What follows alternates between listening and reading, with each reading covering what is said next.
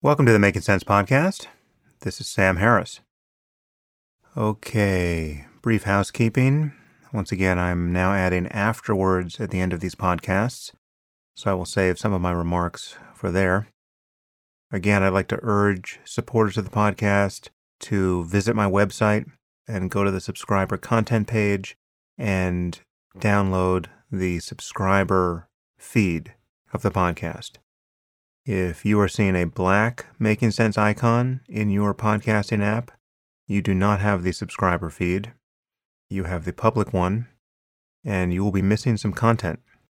And there'll be more of that kind of thing happening very soon, so you have been warned. And as always, thank you for your support. Also, many of you have asked whether the conversations that I'm now having on the Waking Up app can be made available to podcast subscribers. The answer is yes, although we've decided to put them on my website only, not pipe them to the subscriber feed. This is because they really are narrowly focused on the topic of living an examined life, meditation, the nature of consciousness, and many of these conversations are just too specific for the podcast generally. So I just don't want to hit the average podcast listener who is supporting the podcast with these episodes in his or her feed. So if you want to hear them, they will be on the website and you can listen in your browser, and they will soon be posted in the subscriber content section. And of course, if you really want to get into these topics with me and you want to hear everything I have to say there really is no substitute for subscribing to the Waking Up app. There's a reason why it's a separate app. And as always, if you actually can't afford a subscription, you need only send an email to support@wakingup.com and you'll be given a free account. Okay. Today I'm speaking with Andrew Marantz. Andrew is a staff writer at The New Yorker. His work has also appeared in Harper's, New York Magazine, Mother Jones, The New York Times, and many other publications. He is a contributor to Radiolab and the New Yorker Radio Hour. He has spoken at TED, and he's been interviewed in many places, CNN, MSNBC, NPR. And we are talking today about his book, Antisocial: Online Extremists, Techno-Utopians, and the Hijacking of the American Conversation. And it's an interesting book and an interesting discussion. It gets more contentious than I was expecting about an hour in or so. Andrew is more woke than I realized, and we talk about all that. I can't tell if we disagree more than is apparent in this conversation, or less. I'm going to guess more. Again, I was a little surprised at the line he took through parts of this conversation. This is becoming an occupational hazard. Anyway, I'll have a few more things to say about that in my afterword. And now I bring you Andrew Marantz. Andrew, thanks for joining me on the podcast. Thank you. Thanks for having me. So you've written a fascinating book, which is a really fun read. The book is Antisocial: Online Extremists, Techno-Utopians, and the Hijacking of the American Conversation. Before we jump into your book, give me a potted bio for you. How do you describe your career as a journalist? It's a good question. Well, first, I think some people might have a hard time believing that it's a fun read, but I appreciate you saying it because although it is dark subject matter, I did try to find some of the dark comedy in it. And yeah, there's a lot of that. Yeah, no, I'm glad that landed because, it can't just be bleakness from start to finish, even though it does get bleak sometimes. I guess I would say I graduated from college in 2006, moved to Brooklyn and became a freelance journalist because that's what all my friends were doing, basically. And, for other reasons too, I wanted to learn about stuff and pursue truth without sort of boxing myself into one academic discipline exclusively for the rest of my life, and wanted to try to write beautiful sentences that also spoke to true things in the world and, all the sort of cliche reasons one becomes a sad young literary man in Brooklyn. And ended up freelancing for, Harper's, New York Magazine, Mother Jones, a variety of places, and did a master's program where I met someone who was leaving an editorial position at the New Yorker and told me that one was opening up, and it was a kind of entry level, bottom of the food chain sort of job there. But I just was so impressed with everyone I met there that even though I wasn't sure I wanted an editorial entry level job, and I was in some ways just happier being a writer, I took that job, and then I sort of was an editor and a writer for 6 or 7 years before going back full time into writing, mostly for the New Yorker and for this book. It's interesting. So your book is fascinating because essentially you embedded yourself among the deplorables, and so it's really a report from the front. When did you actually start reporting for the book? There's kind of different ways of answering that. I mean, in one sense, the idea for the book really gelled once Trump entered the picture, on that escalator that we all remember from June 2015. In another way, the preoccupations of the book predated that. I was reporting on clickbait factories and the kind of degradation of online media since 2014. And so it was it was a set of preoccupations I had already had. And then once Trump and Trumpism entered the picture, and then from there, various kinds of trollery and misogyny and white nationalism and stuff, it all kind of congealed into something that I felt really had to be a book. But the underlying concerns, I think, had been with me for a while. They were just kind of inchoate and hard for me to even really put a name to. So before we actually begin to walk through your adventure in the book and touch specific topics like social media and fake news and gatekeeping and Trump and how the press deals with him, and there's a lot to cover here. But what's interesting to me is that many of us have been isolated in a kind of liberal, scare quotes, elitist bubble. And this book is really a kind of breaking of that spell, is what it's like to fully embed in this culture of reaction, in their own terms, to elitism. And your book offers some considerable testimony to what has been happening. But I do have a concern that as we analyze this, we are very likely to be importing the continued liberal confusion into that context and misunderstanding things. And so what I feel like, this is now a concern that I've expressed on multiple podcasts. I feel like there's the prospect of either exaggerating the problem of things like white nationalism, for instance, and sparking a kind of pendulum swing into moral panic. I mean, I certainly see that on the left. I see that especially clearly because there are people on the left who think I'm a white nationalist, which is completely insane. So as we walk through this at various points, I'm going to want to question whether or not the way you see the data you were confronting, the data being these conversations with people, is the only interpretation to which it's susceptible. So with that caveat, let's just wade in and...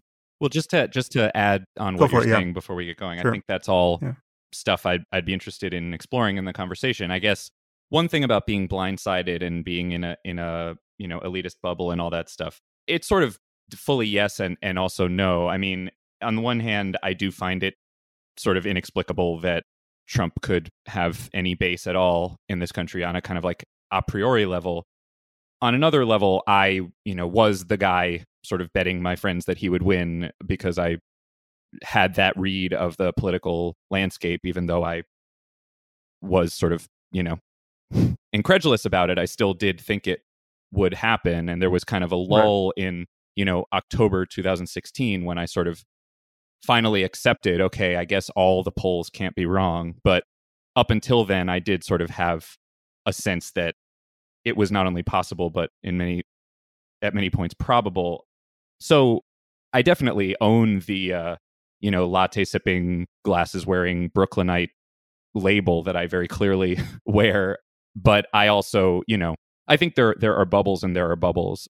And yeah, I think it's possible to see out of them. And in some cases, all you have to do to see out of them is just, do a Google search or a Facebook search, and there it is. So I definitely, everybody has their biases, and I have mine, but I do think that the sort of liberal elites who can't even believe that Trump, misspelled a word on Twitter, kind of, caricatured, we get carried away with that sometimes, I think. Yeah, I actually had forgotten that part of your book where you detail your impressions with respect to Trump. So I was more in the bubble than you were, except I was struck by the detail you flagged that the New Yorker had not prepared a cover for a Trump victory. They only had a Clinton cover, which was fairly amazing. Yeah, and there is a degree to which, and we can get into this too, but there's another kind of bifurcation here with regard to the New Yorker, because in a sense, the New Yorker is kind of a minor character in the book, and there's a way of reading what I do as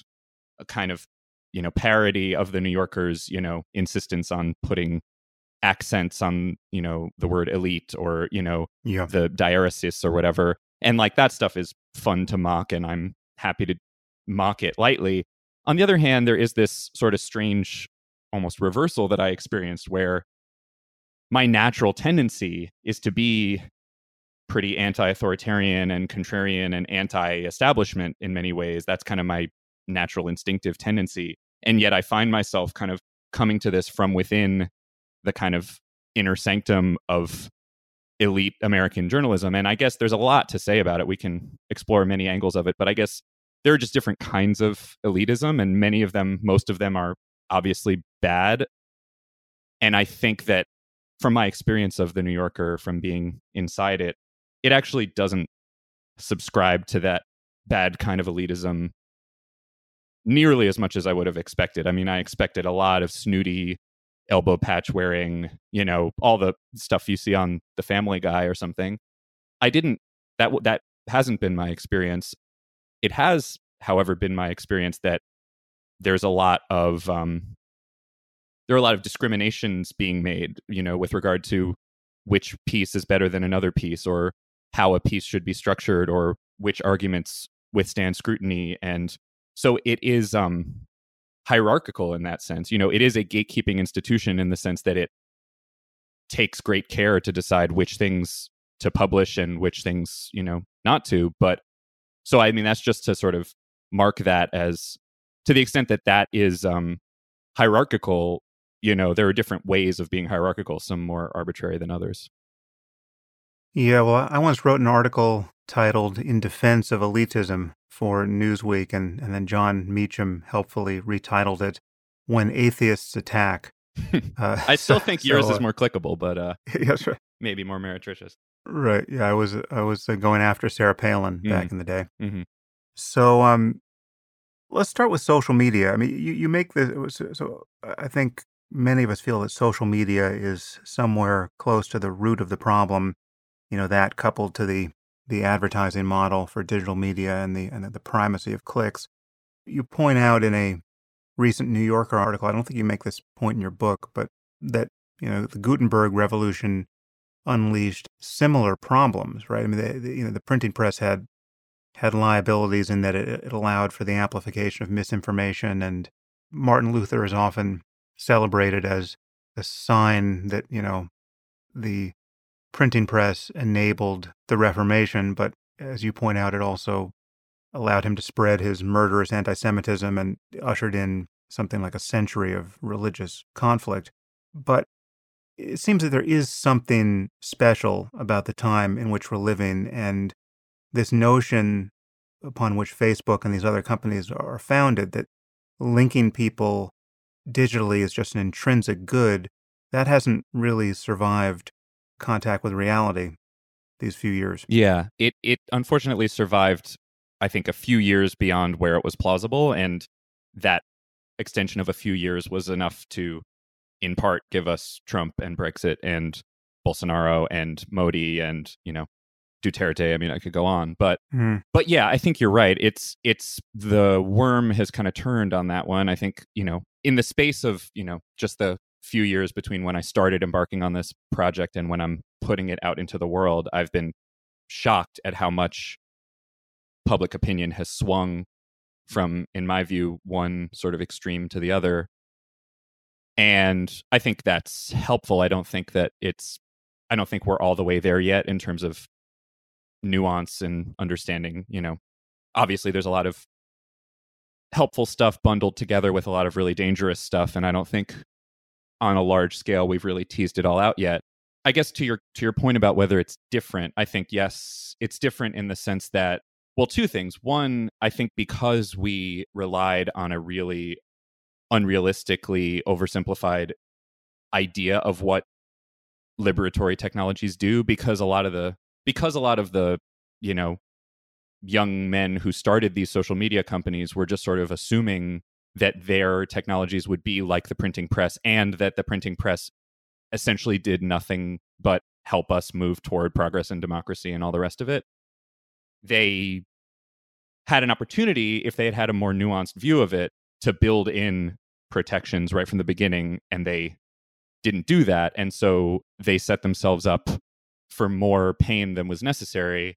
I also think that even though the early publishers and printers in, Renaissance Europe were ambivalent about their status as gatekeepers, they did come to accept pretty quickly that they had that role and responsibility. And the social media founders worked really hard to deny that they were gatekeepers, to deny that they had any curatorial responsibility, to deny that they could be held accountable for what happened on their platforms. In some cases, they're still trying to deny it, again, without any plausibility, in my view. So, yeah, I think it's the combination of these massively powerful tools with all kinds of denials of the idea that the tools could have any negative impact, and that if they do have any negative impact, well, we're just not responsible for it. I think that is unique. Plus, now we have nukes and climate crisis and, just things that they didn't have to deal with back then. Do you think the gatekeeping problem is soluble? I think it can be improved. I don't have a perfect solution in mind, but I think one key thing is for the engine of virality to be moved away from what it currently is, which is what I call activating emotion. Or I don't call it that. The scientists that I cite call it that. I think that's one big thing you could do, where instead of the current system, which measures engagement, and engagement is measured by proxies for, essentially things that increase your galvanic skin response, anger, lust, laughter, just these very kind of animalistic behavioral responses. If you moved away from that as the coin of the realm and moved into a more, balanced system where those emotional reactions were mixed with other kinds of reactions, more slow brain kinds of reactions, more pro-social reactions, to use the mirror image of the book's title, that would solve a lot. The problem is it's really hard, and it might make the companies a little bit less money. Yeah, well, I mean, there is just this problem, which you cite in the book, that fake news consistently spreads faster than the truth. And it is because we've optimized for these activating emotions. We've created essentially a quasi-Darwinian system that selects for outrage and misinformation. It's a machine for generating controversy. And you could see how you might tinker with the settings there, but it may just be a fact of human nature that the lurid, incredible, terrifying, and divisive is stickier than something that tells us that people are mostly good most of the time, and that, order is progressing. Yeah, I would agree that the lurid and the, that those things are stickier inherently. I guess my hope would be that you could build a system that doesn't just privilege those things. I mean, we tend to assume that what we see on social media is just kind of a flat reflection of the popular will, or that, because we're seeing a lot of something, that means that, a lot of people want that thing to be out there, and, that it's just sort of a flat reflection of democratic urges and desires. I guess on one kind of immediate level, that's true, because there are people, or bots in many cases, clicking on the things. But in another sense, it is, there's a system that is conditioning people to behave a certain way. So, it may have always been the case that lurid and false and, sensationalist things got more attention. But, if you were a producer of a newspaper, let's say, yeah, there was plenty of yellow journalism. There were plenty of penny papers and partisan presses and all the rest of it. But they also had a sense of shame. They also were, members of a society that could be made to feel that they should stop, goading society into war because their buddies would look down on them if they did it, or that, they would do it for the beginning of part of their career and then try to look much more high-minded for the latter part of their career, like Joseph Pulitzer did. So I guess, I do think that human urges can be pushed back against when you have people in charge of the systems who are willing to try. Yeah, I guess I'm sympathetic with this distinction that every social media overlord wants to draw between a publisher and a platform. And, they consider themselves the latter and therefore have more or less kind of happily abrogated any curatorial responsibility that you or I would want to assign to them. And I do understand that just because of the sheer scale of the problem, but for the fact that we might invent some AI that is truly competent, and doesn't make egregious errors, just censoring, normal Republican senators as, neo-Nazis or whatever the failure would be. There's a difference between, the New Yorker making a decision about who to publish and what sort of views to amplify, or me making a decision about who to speak with on this podcast. I think those kinds of decisions have to be made responsibly, and I take it seriously, the concern about whether it makes sense to give someone a platform or not. And there are many people there are people you spoke with in your book who've asked to be on the podcast and who I've decided essentially never to speak with because I think they are at least beyond my Overton window.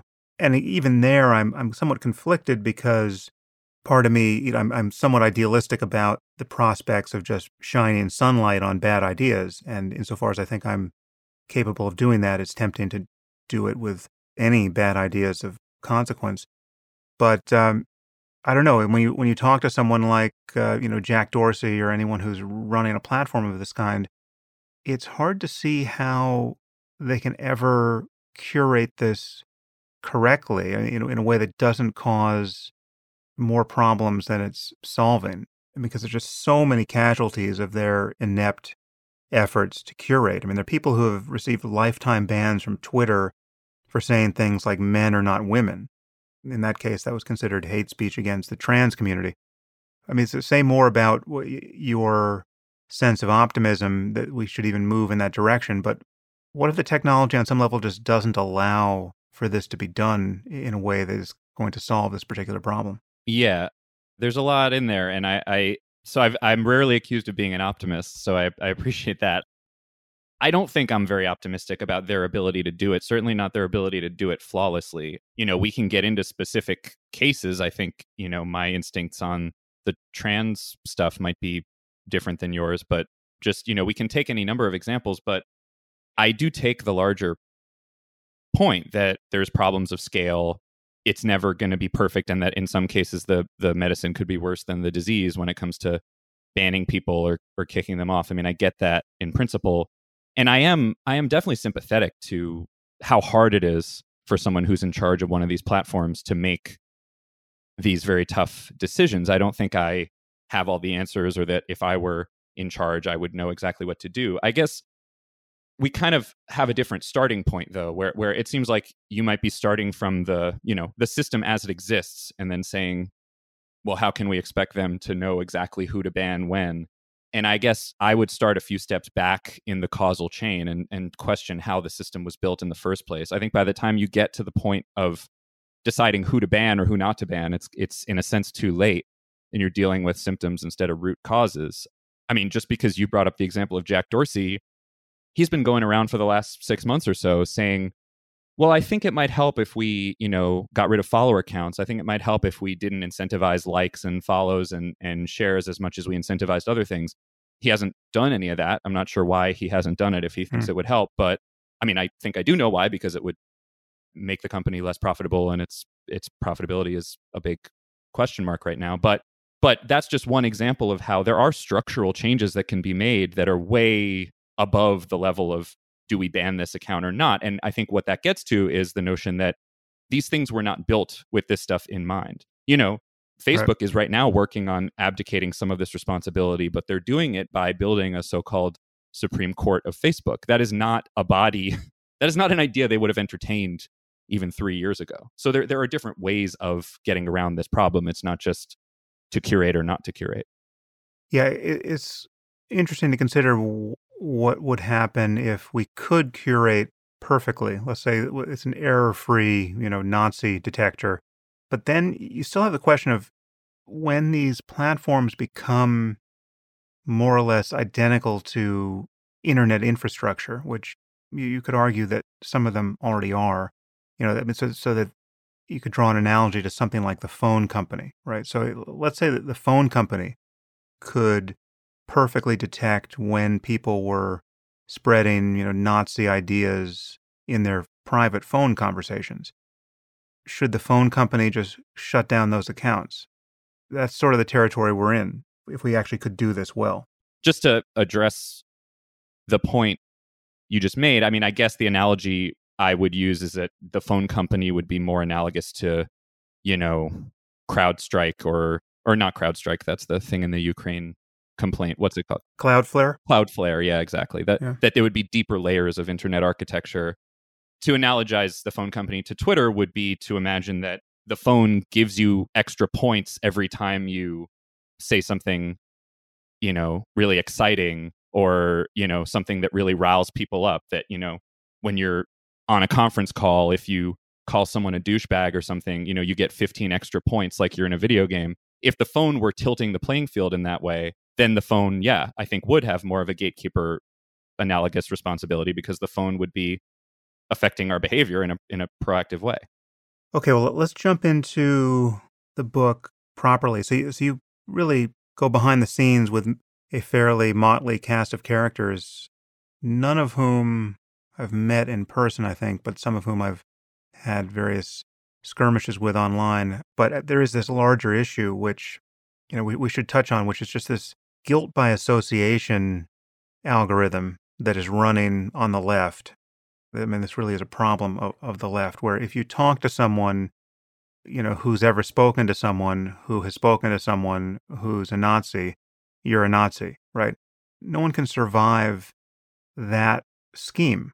You have spoken to someone who's spoken to someone who's spoken to someone who's a Nazi. And well, I've spoken to all of them, so. Yeah, but you have spoken with them, you could argue, to however amicably you're actually unhorsing them and their worldview, or to some degree doing that. This is not, no one is going to argue reading your book that you gave these people platforms, or at least I wouldn't expect that would be a common charge. I would hope not. Yeah, I think that's right. Yeah. I set out to see them through a critical lens from the beginning. And there is a confusion that I think a lot of journalists have and a lot of the public has about journalism. And it's a good faith confusion. It's not easily resolved between being unbiased or objective or any of those words and being someone who, takes in the evidence of your senses. And more of those things seem to be at odds. So there's a way that I could have approached this project where I could have said, well, I'm just going to quote what they say and I'm just going to kind of, transcribe it and be a stenographer to power, and that's that. Or I could have done what I did do, which was be really critical and in some cases really acerbic and mocking, which I think was deserved and in some cases necessary. But you can't really do both. I mean, you can't always be both even-handed and tell the full truth. There's a difference there between me using the material I've gathered to tell the story I want to tell and, handing the microphone to someone to tell the story they want to tell. I think that's a meaningful distinction. Does having hung out with these people in person noticeably corrupt your objectivity with respect to how you portray their ideas? Or, I mean, do you think you're less combative in your treatment of them and their ideas for having broken bread with them and shared long car rides and all the rest? Yeah, it's a good question. I can't know for sure. I've only run that experiment once. I don't have a control group. But I think you probably do have a control group in that there are other people you cover who you presumably don't meet face to face even, Mm. and you know what that's like, right? That's a good point. Yeah. I mean, one thing I do try to do, it's not just a sort of straight ahead taxonomy of shitty people on the internet. I do try, it's sort of using them as fodder to tell a larger story. But I do try to take care to taxonomize to the extent that, I don't want to run together differences and conflate differences. Some of them are Nazis, some of them are not. Some of them are white nationalists, some of them are not. Some of them, are just kind of diehard Trumpists who I find absurd because they hold that opinion, but I actually am fine with talking to in all other respects. And some of them I just find kind of skin crawly and creepy all the way through. So it is case by case. Now, the question of whether, the case by case accounting is different for cases where I've hung out with people versus not, I think it's hard to say. I mean, the kind of journalism I do mostly requires just really being a fly on the wall for long periods of time.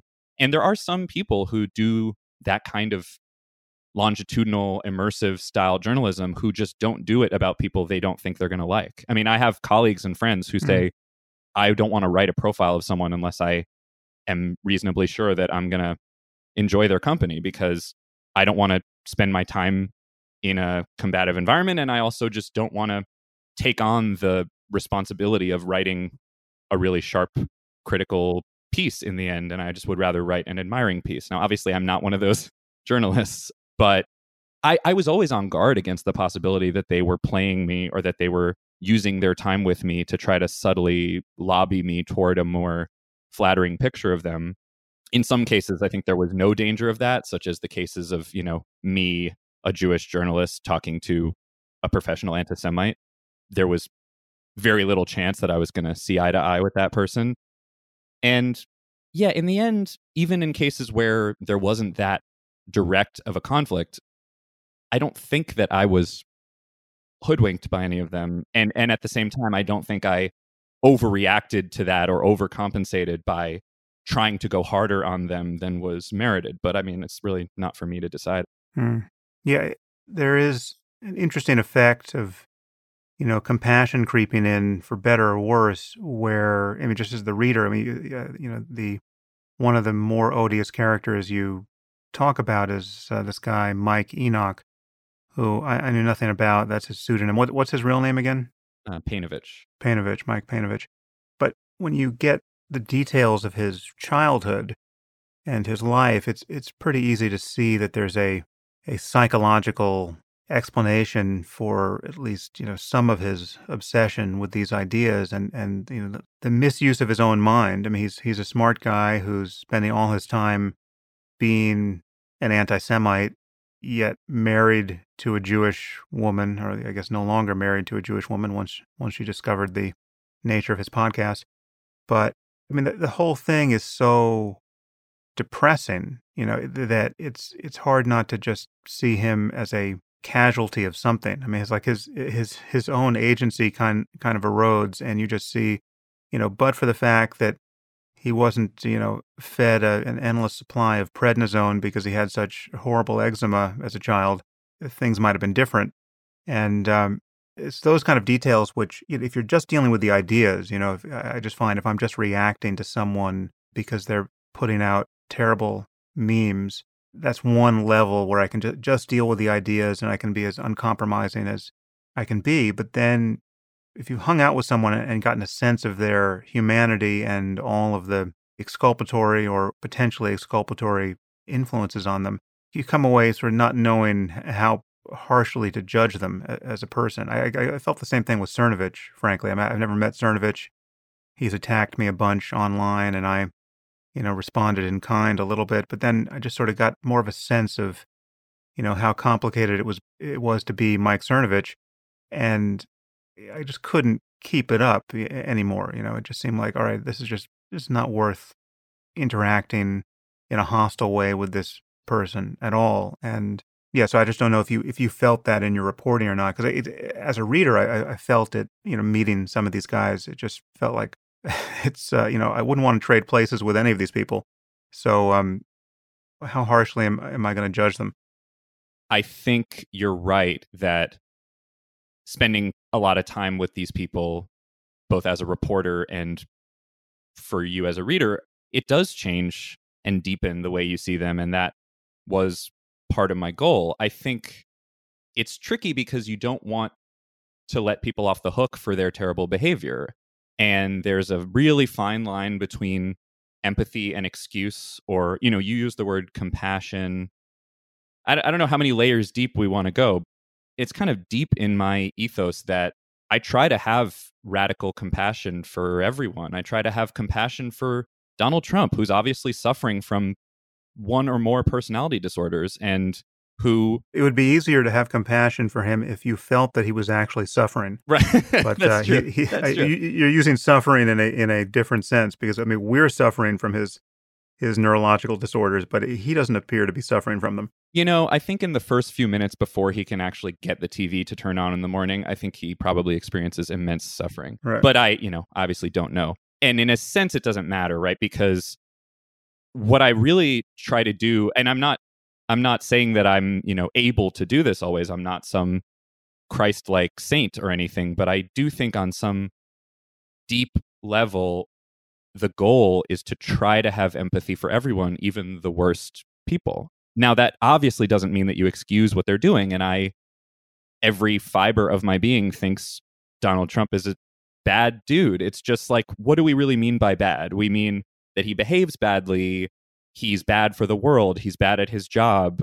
You can go down the list, but does it mean that he is condemned on every level, that he, is a soulless creature who's not a human being? I mean, if you really, really want to get down to the core of it, a part of it has to do with, you mentioned the concept of things might have been different in these people's lives. And one of the deep sort of concepts that I'm wrestling with in the book is this concept of contingency, and how history might have been different and people's lives might have been different. And that, yeah, there is this kind of deep existentialist effect of a kind of, giant pachinko machine that we're all in. But I think the key, and I didn't expect to be talking about this kind of stuff, but I think it does get to that deep level pretty quickly, because I think the key is to try to hold at once the sort of existentialist, absurdist notion that nothing is predetermined and that we're not on a automatic track toward progress and redemption, while also not, becoming nihilistic and feeling that life has no meaning. And so part of how that, for me, applies in this case is to think that on some level, of course, people need to be held accountable for their actions. And of course, there's a massive moral difference between being a professional anti-Semite and being a professional nurse or bus driver, or, I mean, like, there are differences in how we act in the world, and they're immensely meaningful. But I really struggle with saying that the deepest and most complete explanation we can give for someone who does bad things is that they're a human dumpster fire, and that's the only thing we have to say about them. I actually think it's more incumbent on us, again, not to excuse, not to look away, but to actually understand the complexity of it. And in no way to say, oh, if you grew up poor or if you had eczema, therefore you can do whatever you want. Absolutely not. Or that we have to agree with, we have to go from 100% condemnation of their behavior to 90%. It's not that at all. It's just that on some deeper level, my wife has been a public defender in the past, and their sort of ethos is, you're not the worst mistake you ever made. And it's really, really hard to apply that to Nazis. Trust me, it's not instinctive. It's not intuitive. And again, I don't claim to be some Gandhian figure who just naturally, intuitively does that. I mean, Nazis make me upset. They make me angry. I get why people want to yell at them. I get why people even want to punch them. And I don't claim to be above that. I just think it's not the only place to land. And I also think it doesn't help us understand anything. I mean, there are different projects, right? There's one project that is about fighting the ideas, which is valuable. And there's another project that's about diagnosing and understanding where they come from. I think they're both necessary. Mm. Well, there really is a problem of understanding what's going on, because in addition to having Nazis out there and extremists of various types, we have this other problem, this layer that is built, around it, on it, somehow interacting with it, of what we might call troll culture, And there's just this new style of insincerity or apparent insincerity or, irony usurping every other value, which creates a problem of assessing what people actually believe and intend. Or, even if you do grant that people should be taken literally, even in these contexts, it's hard to know just how committed they are to these specific ideas.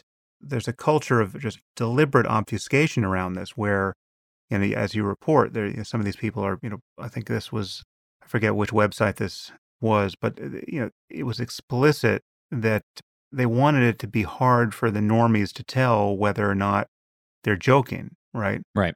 And contained in that is the implication that, most of the time we're not really joking, right? Or, we're not joking about some of the worst stuff.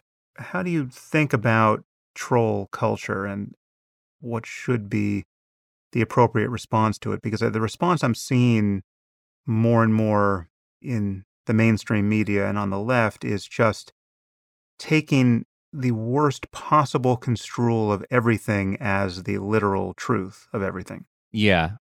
And I get where that impulse comes from. And, look, it's really, really complicated. I mean, I say a couple times in the book that trolls set this ingenious trap, right? Because if you're a good troll, and, I think the president is good at very few things, but I think trolling is definitely one of them. If you're good at it, you don't leave people any good choice, right? If you pay any kind of attention to a troll, you're letting them win because what they want is attention. If you let their views or putative views or offensive jokes or ironic whatever go unchallenged, then they also win. So it's a kind of trap, and I don't think we've figured out a good way out. I think, I have a little part of the book where I'm at the White House briefing room, and I'm there with this kind of, just he's essentially an insurgent in a dirty culture war who is acting as a White House correspondent for the Gateway Pundit. So I'm there kind of shadowing him and sort of seeing how far he can go he's essentially just performing. He doesn't actually ask questions or intend to ask questions. He's just there to kind of act out the degradation of the norm of the press briefing room being meaningful at all. And while he's there... But nonetheless, he and others in this vein were just adorably excited to have been granted press credentials in the first place. Absolutely. So that they're subverting it as the norm of this institution. Is like, this is just a worthless goof, and yet this is the biggest day in my life that I get access to the White House. Totally. I mean, yeah, you see that all over the place. You see that with all kinds of reactionaries and proto-reactionaries and wannabe authoritarians that, our whole system is meaningless and, should be consigned to the waste bin of history. And yet, as soon as I have any power within it, I'm going to flaunt that power to the maximum. Not that these guys were really reactionaries in the sense that they had a consistent ideology, but just that their impulses run in both directions. But while I was there with him, a few of the real reporters who were there called him out and sort of confronted him on camera, or, everything is on camera these days because someone just holds up a phone. And they wanted to nail him to the wall. They wanted to nail him on having a view that was inarguably beyond the pale so that they could prove that he didn't belong there. And they couldn't really do it because they just didn't know exactly who he was. And so they kept saying, well, you are a white nationalist. And he said, well, my boyfriend is Colombian, so I guess I'm not a good white nationalist, and he was able to kind of win that round. Now, even though they weren't wrong in their intuition that he didn't belong there, he absolutely didn't belong there because he wasn't even pretending to be good at being a journalist. I mean, he, in some level, was pretending, but just in the barest, most superficial way. He really was, to the extent that what happens in that room is meaningful at all, which we can, call into question, but to the extent that that kind of journalism is meaningful, he shouldn't have been there. But they couldn't really nail down why. And the reason I ended up being so scene dependent in the book is because I feel like I went round and round in my head about these theoretical concerns and reading into the history of questions of journalistic ethics and reading Public Opinion by Walter Lippmann and thinking through how democratic institutions do or don't survive, and all of which was an interesting thought exercise. But then, to just see a scene like that playing out in front of your eyes and seeing how even when something is obviously going awry, it's not always easy to name it accurately or to decisively prove it. And so to me, to get back to the substance of your question, that kind of seems like it suggests two different things to me that may or may not be at odds with each other. Like, on one hand, it seems to me like you want to be really minimalist and limit yourself to only lodging accusations that you absolutely know to be true, because otherwise, you could set yourself up for humiliation. On the other hand, when you're dealing with a really slippery, gifted troll, they're not always going to give you the ammunition you need. So if you limit yourself to only the barest assertions of fact, you're just letting them win, because you are allowing a liar to dictate the terms of the debate. So, of course, I don't advocate for making up accusations or for, misinterpreting jokes as reality or vice versa. Obviously, in a vacuum, you want to get things right as often as you can. But the problem is they don't say what they mean. They don't give you the courtesy of telling you who they are. And so I get why people try to, why sometimes people overplay their hand, because you have to get outside of their setting of the terms. Well, many of them tell you who they are, or they tell themselves who they are when only their friends are listening. I mean, so if you listen long enough to many of these people, I think the mask, if they're ever wearing one, does come off. Sometimes. Yeah, so let's go to one of the kind of the harder cases, which are more, by definition, more mainstream. And here, I think our intuitions might divide a little bit. And again, I mean, my intuitions here are now sort of newly anchored to the experience of being on the other side of this. I mean, being targeted by people's poorly calibrated racist detectors. So, like, take the cases of Tucker Carlson and Laura Ingraham, right? So these are both people who I've been interviewed by. I've never met either of them in person, I don't think, but I've been interviewed by each of them a few times, not recently, but you single them out essentially as racist dog whistlers for things they've said recently. And I think, so Laura Ingraham said, Democrats mostly want to replace those old white Yahoo conservatives with a new group who might be a bit more amenable to big government. And that you read as a dog whistle. I believe I can read that more charitably just as a fairly factual statement. I mean, there's so many people on the far left who are banging on and on about white privilege and using whiteness and age and gender, so old white men being the filter against which they would make almost any political decision. I mean, they're advertising this about themselves, and it seems it to be charitable to Laura, and that's an impulse I don't often feel. She could have just been remarking on that and not dog whistling to actual racists, much less expressing her own racism. Yeah. So I believe you that you can parse that in a way that you see it as not a dog whistle. I guess I don't see it that way, and I don't really see why I look, I get that it's always possible to read a quote literally as not racist, in the sense that the person is not literally saying in the quote, I, a racist, believe that the white race is superior to the non-white races. Like, in any quote where somebody's not saying those words, it's possible to read it as not racist. I haven't listened to every episode of your show, but I've heard some former episodes where I've heard you do this a few times with Trump, saying, yes, he told, these women of color to go back to their countries, but I'm not sure I see that as a racist dog whistle. And I guess I don't see why we should ignore what's right in front of us and not take the obvious inference from it.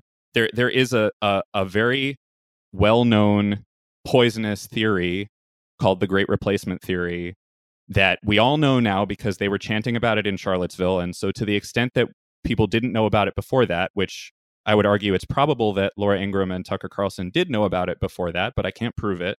But we all know about it after that. To then traffic in those words, replacement, and give it an explicitly race-related valence, and then to turn around and deny that you're trafficking in race baiting, it just beggars belief. And I don't, plus you can put it together with a decades-long history of doing similar things and of supporting policies that have those effects. So I guess I just don't see why we would try to contort ourselves into, trying to, I get the point of being charitable to people, but this doesn't seem charitable. This seems implausible. I mean, I can give you an answer to that question. I mean, why bend over backwards to be charitable, even in the case when you're dealing with someone who you have other reason to believe might be racist? I mean, as in the case with Trump, I just simply don't know enough about Tucker or Laura to have any prejudice about their social attitudes, really. But in the case of Trump, I have a fairly strong sense that he is, not a white nationalist, maybe, not an ideological racist. I don't think he deals with ideas of any kind, but I think he's, at minimum, an Archie Bunker style racist. Like, he's just not comfortable with those people, or not as comfortable, or just, likes white people more. And yet, if you're always going to read into every utterance the possibility that that utterance is a dog whistle or a sign of lurking racism, I mean, there's several problems with it. One is, if you're going to seize upon the utterance, right, then it's going to have the same valence when someone else speaks those same words. Like that utterance is now radioactive. Well, maybe, but not always. I mean, well, look, two things. I mean, I'll let you finish, but firstly, I don't want to set up a straw man. I'm not arguing that you should always see everything as a dog whistle. You use the word always. Obviously, I don't think you should always do it. I think you should do it. I don't think you should never do it. That's what I mean by bending over backwards. Yes, of course, I believe in being charitable, but I don't think this is charitable. I think this is taking something that I think has a pretty clear valence, and just because it doesn't have the words "I am a racist" in it, kind of just willfully refusing to see it. That's how I would perceive it. Well, I mean, the problem with the dog whistle hypothesis is that it really is unfalsifiable. It is conspiracy thinking of a sort that gives us all these conspiracy theories whose adherents just cannot be reasoned with. They find the anomalies everywhere and demand that you make sense of them, and in most cases there is no sense to be made. And if you turn up your dog whistle detector, you will find it everywhere. I mean, it's just, and again, I've been on the other side of this. Yeah. And, mention it on my podcast enough so that it's incredibly boring for listeners to hear me whinge about. But, there is no answer to somebody saying, well, that's a dog whistle, when they can read a dog whistle into anything. Yeah, I can see why you have a particular sensitivity to it. But I really want to stay away from always and never. And, yes, if you turn your dog whistle detector up to 11 and you try to see it everywhere, that's a bad approach. But I also think it's a bad approach to never see it. And I think you're verging in this case and in other cases on never seeing it. I think you're narrowing the possible field to literally utterances where someone says, "I am a racist," or, Well, no. I mean, it's not that. It's just, it's much more around. I mean, I guess let's just decide what racism is here for the purposes of this conversation. I mean, for me, it is, someone's a racist of a sort that we should care about if their political aims in some way entail living in a society where people of different races don't have the same political freedoms. How about living in a majority white society? Wouldn't that make you a kind of white nationalist if you want to live in a more white nation or a majority white nation?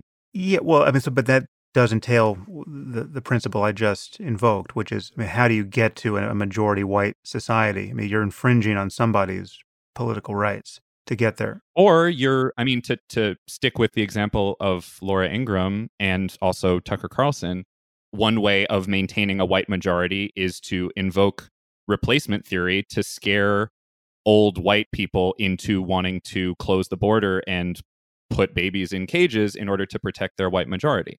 That would be one way of doing it.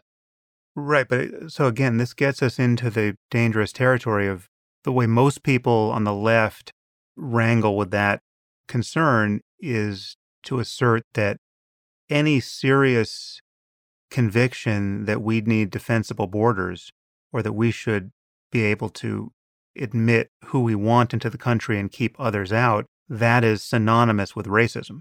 No. What I'm saying is when someone tells you my border policy is based on my specific invocation of race, vis-a-vis me saying that this is about protecting white people from being replaced and or about calling immigrants dirty in the case of Tucker Carlson, or referring to them as criminals, or You don't actually cite those statements in your book. And again, I said, so assuming Tucker is sane and not racist for the moment, when he called them criminals, he might have been saying that it is a crime to sneak into the country and we can't not treat it as a crime. That could be what he meant by calling them criminals. Again, I don't know what you're referring to, but well, I mean, I'm referring to a few instances, one of which happened after the book went to press, so I couldn't include it. But I mean, Tucker has done this many, many times, and I'd be happy to ask him in person what he meant, and I'm sure he'd be able to come up with an explanation. But I just think, look, at a certain point, when you have a pattern and practice of behavior, yeah, you could say, well, my concerns with the border are just purely economic. And, instead of reading all the economists, I've only read George Borjas. And I've been convinced that, this is a drain on our economy and, it has nothing whatsoever to do with race. You could say that, except that then if you're Laura Ingraham in the quote we're discussing, you're tipping your hand by saying, no, this is about white conservatives being replaced. That is where my concern about border policy is arising from. So, I mean, in the absence of that, maybe we could talk about whether her border policy has anything to do with race, but she's just told us that it does. Well, actually, so it's possible that I didn't understand the context of this Ingram quote because I just read this as, again, the quote is, Democrats mostly want to replace those old white Yahoo conservatives with a new group of people who might be a little bit more amenable to big government. Yeah, she means people from South and Central America. It's very clear in context. Right. Okay. So yeah, I didn't know the connection to immigration here. I thought she was more or less just saying we have, basically she was just summarizing intersectional identity politics and let's get rid of the old white conservatives. Well, and that's why these words are important. And I agree with you that you can't go so far into dog whistle conspiracy territory that anytime someone uses a word you don't like, you accuse them of, I get that there are ways that this could be out of whack, but I also think it's the case that when someone who has been steeped in nativist politics, let's call it, for decades, uses what is very clearly an echo of the Great Replacement theory, which has that word replace in it, which is about a globalist conspiracy to import brown people to dilute the white majority of the country. Again, I can't prove that that's what she meant, and I'm sure if she were here, she would deny it. But again, this takes us back to the ingenious trap that is set by people who are either just out and out trolls or people who are not saying what they mean. A lot of people don't say what they mean because they know that they can have a better, more effective conveyance of their message by going halfway towards saying what they mean and then, not spelling it all out. It's much easier for Donald Trump to call shithole countries, shithole countries than to say, I think they're shithole countries because they have black people in them. Obviously, he's not going to say that, but it's very clear to people what he means. Well, again, no, I mean, for me, it's not. It's a thankless job defending Trump or any of these other people who I disagree with more or less across the board. And certainly in Trump's case, I'm more or less sure that he is guilty as charged. But again, the question is, are these utterances evidence of the crime? And so what utterances are ones that fall into the... I mean, I'm curious, what has Trump said that makes you think he's a racist? The thing that's truly dispositive for me is that I believe I know to a moral certainty what he's like behind closed doors, right? And I know that the Apprentice tapes exist and that you can hear him using the N-word with abandon, not, like it's linguistics class and he's talking about the power of the word, but he's using it because that's what he calls black people when he's, totally unguarded. So I guess I would be worried about setting the bar at you have to be a celebrity who's taped on camera repeatedly using the N-word, and anything short of that is not. That's not the bar. If you're going to refer to shithole countries as a rich guy, pseudo-billionaire who likes everything in his life gilded, it seems to me the variable there is not race. The salient variable, the necessary variable in order to understand the utterance is not race. It is squalor and poverty and disease. And he's talking about the developing world. And if you could find me a country filled with white people who are as poor and chaotic as what you find in Congo, well, then he's talking about them too, right? Or he would be. Yeah, I mean, whatever. We can get stuck on this forever, but I don't think that I think it's a super important point. Where he got his third bride from, I don't think he would refer to that as a shithole country. I think, and again, there's a certain amount of speculation involved here. I grant you, because trolling involves, to use a term that maybe is like overdetermined at this point, involves a certain amount of gaslighting. It really does. I mean, I know people throw that stuff around and, it gets worn out, but what trolls do is they don't say what they mean, and it's crazy making because you try to nail them down and they squirm away from you. So, yeah, I think it was like in that same utterance when Trump was calling Haiti and African countries shithole countries that he said, we need more people from Norway. Like, come on, how explicitly does he need to say it? I'm going to grant you that Trump shows every sign of being a racist, right? So it's just that if statements like that are unequivocal signs of the speaker's racism, then they have to work for other speakers. Then anyone, no matter how blameless their record, if they say something about shithole countries, they're a racist, right? And I just don't think that runs through. No, I think context matters. I think it's a little disingenuous to say, oh, once you say that word, then nothing else you've ever said or done in your life matters. I mean, I think context matters. But just look at the people who are, I mean, know that I need to lecture you about cancel culture, but this is what has given us cancel culture. It's the narrow fixation on the magical power of words given their worst conceivable interpretation. Well, I guess to maybe one way of trying this from a different angle would be just to say, like, I take your point about how these things can be underdetermined and how, at the very least, like with the example that I started with the example of Lucian Wintrich in the briefing room, if you accuse someone of something and they are very plausibly able to deny it, you lose a point, right? So at the very least, it might be a tactical error. I get that.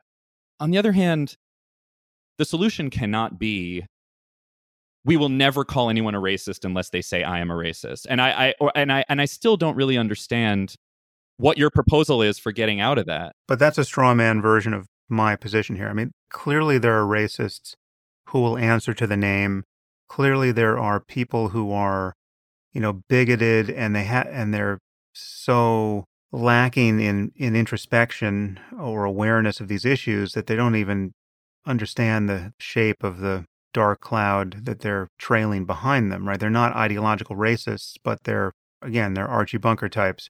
But then there are people who just are using words in ways that would have been quite normal 20 years ago, and everything is being subjected to a different litmus test. Well, I guess one way, I mean, I would assume that you can feel sympathy for the bind that we find ourselves in, we being just people of goodwill who don't want this country to be overtaken by rogues and idiots and liars and monsters, when people keep not saying what they mean, saying the opposite of what they mean, pretending to hide behind irony or humor when they are actually trying to perpetuate racism.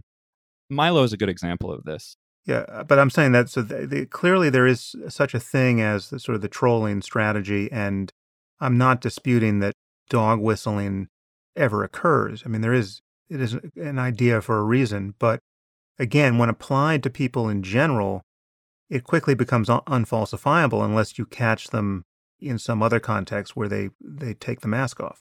Well, I would say three things. I would say one is that is an impetus to work harder to catch them.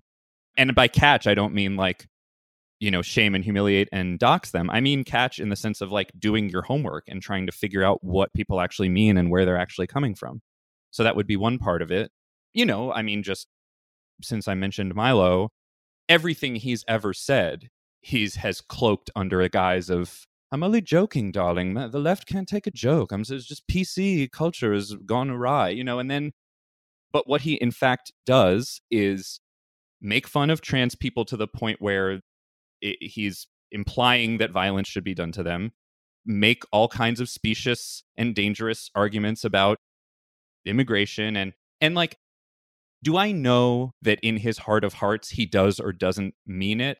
No, I don't know. And in fact, I think it's actually deeper and scarier than that, which is I don't think he gives a shit. I don't think he thinks about it twice. I don't think he has strong beliefs about anything, but that doesn't mean that he doesn't have effects in the world. No, okay, but that's a very different case. I mean, I actually would put Milo in his own circle in this Venn diagram, touching probably no others, because his main quality as a person is a total lack of sincerity that's yoked to a master value of just wanting to be famous, right? So he's just a pure provocateur. Well, I don't know that he cares about anything or believes anything. I'm sure he's more or less sincere in finding the left despicable and ridiculous, but I've never seen him seem like he had a real moral core to him, unlike really everyone else in your book who's, captivated by one or another crazy opinion, but it's not all about just getting a rise out of their audience and getting more clicks. Yeah. At least I can't think of another case. I would grant you most of that. I guess the way I would complicate it would be by saying, I think that the core impulse of someone like Milo is just fame and attention. And I think that's actually true of other people in the book. I think that's largely true of Lucian. I think it, to some degree, is true of Cernovich.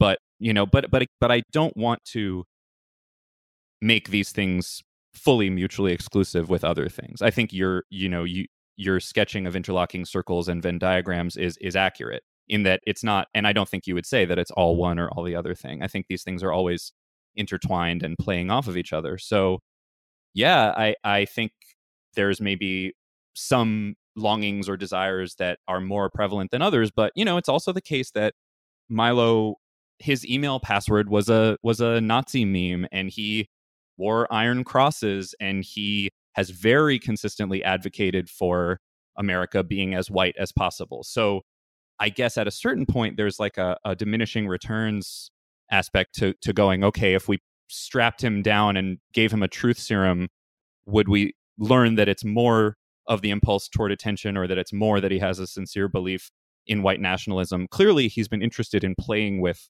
white nationalist and Nazi tropes for a long, long time. And clearly he has allied himself with institutions that, Breitbart having a black crime vertical on its website, these things are not random. So yeah, he goes toward where the attention is, but I don't think that there aren't other valences at play too. And I think that's true of everyone else in the book. Yeah, but all of this puts me in mind of the larger political concern that my foremost concern near term politically is that we just not have 4 more years of Trump. And it seems to me that attacking half the country for their white privilege and unacknowledged racism is a losing strategy. It seems to me that the left, certainly the far left, is totally committed to doing that, and they're in the process, perhaps, of convincing the Democratic Party to more or less do that, or at least pander enough to the far left so as to have their message be indistinguishable from that for the rest of the country. And it just seems like, one, it seems untrue, right? It's not that everyone who voted for Trump is a racist. And it's not that everyone who's concerned about immigration is concerned about immigration because they just want to live with more white people. Yes, of course, these things are complicated, and I think you're right to not want to make a cartoon out of anyone. Of course, and I mean, obviously, when you spend years with people, sometimes they come out cartoonish when they act cartoonish, but most of the time they're not. And so I don't think of people as cartoons, and I don't think of everyone as being the same. I guess I might reframe it as rather than thinking about the danger of, as you say, attacking half the country, what if we framed it in terms of how do we fight racism? If we set the bar at a place where and maybe some definition of terms is necessary. I'm not only thinking of racism of the like, I don't want to shake a black person's hand variety. I mean, I think that there are meaningful structural differences between people who want to structure our society in order to make it more equitable and people who don't. And yes, there are certain words that are very radioactive, and maybe it's not that helpful to use the word racism in that context. But I think if you think about the sweep of American history, white supremacy has very clearly been a problem all along, and I don't think that problem has gone away. So I think, of course, I don't want Trump to be reelected, but I don't think we can just suspend the fight against the historical legacy of white supremacy until that happens for fear of, pissing off a few Trump voters. Well, I think it's beyond pissing off a few Trump voters. I just think it's a strategy that seems guaranteed to get him reelected.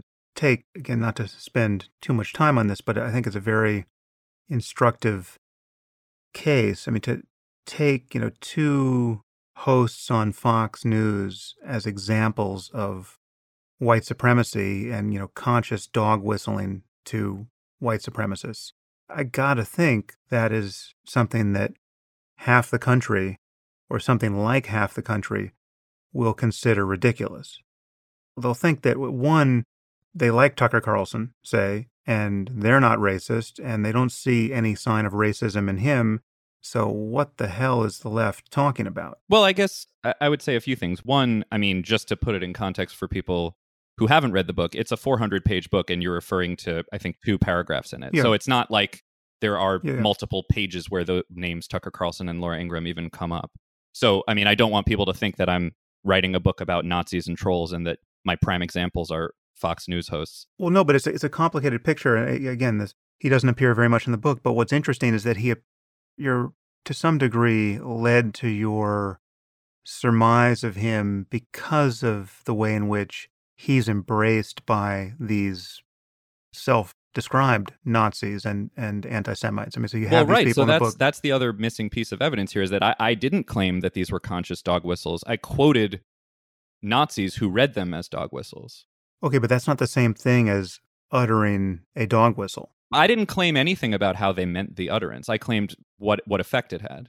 Well, no, but I mean, like you take the most odious thing I think that you quote from Tucker, or at least you quote it in the spirit of holding it up as evidence of his racism. He at one point says, "In what sense is diversity our strength?"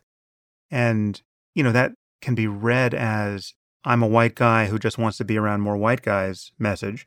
It's also a question that has to be fair game, well within the Overton window when you're talking about understanding society, right? I mean, this is a question that sociologists and psychologists and anthropologists have to be able to study. And I mean, you probably know there's been work done in this area. I mean, Robert Putnam published a famous paper, I think about 10 years ago, showing that increased racial diversity did decrease social trust. Right? I know it well. The alt-right guys talk about it all the time. Yeah, exactly. And so it's been debunked to some degree, and again, this is not literature that I've paid much attention to, but its debunking hasn't been decisive. I mean, so it's like it could just be a fact that for a variety of reasons, as diversity goes up, social trust goes down. Maybe it just goes down when the change is happening, right? When the percentiles are shifting and then it stabilizes. But this is just something about human societies that, the facts are whatever they are and they need to be understood. And it can't be synonymous with white supremacy to want to understand those facts or to report those facts, whatever they are, when you do study them. I don't know what Tucker was into here when you quoted him, but it's, maybe he was referring to, having Robert Putnam thrown at him. I don't know. But it's just like, if that is the thing that convicts you of white supremacy, there's so many people who are going to be defenestrated by that principle. Just to be clear, I mean, you may be misreading the context here. I didn't write this to say, here is my view of what's happening inside Tucker Carlson's brain. And again, this is literally one paragraph. It's not a book about Tucker Carlson, but I'm happy to stick on this example if you want. No, but the point is that you can't just look at the effects in the world. It matters what a person's actual intentions are, because you almost sort of did it with Robert Putnam here.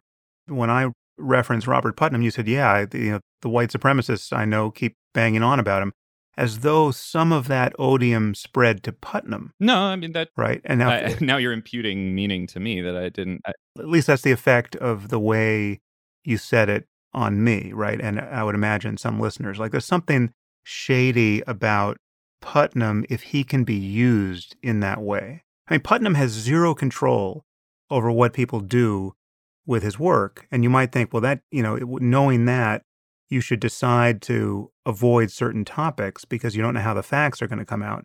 That's a separate topic. But I mean, I would probably agree with you for certain topics. But if we're not going to really care about what someone meant, we're just going to play connect the dots with some stream of effects in the world originating with what they said, or can be made to seem to originate with what they said. Well, again, no one is going to survive that moral calculus. Yeah. So I do want to be really clear. I mean, again, this is going pretty far afield. I don't mention Robert Putnam in the book. I feel like kind of the ghost hovering over all of this is the ghost of Charles Murray, who I also don't mention in the book. And I know this is colored by the experience you've had with this stuff. And I think that's fair.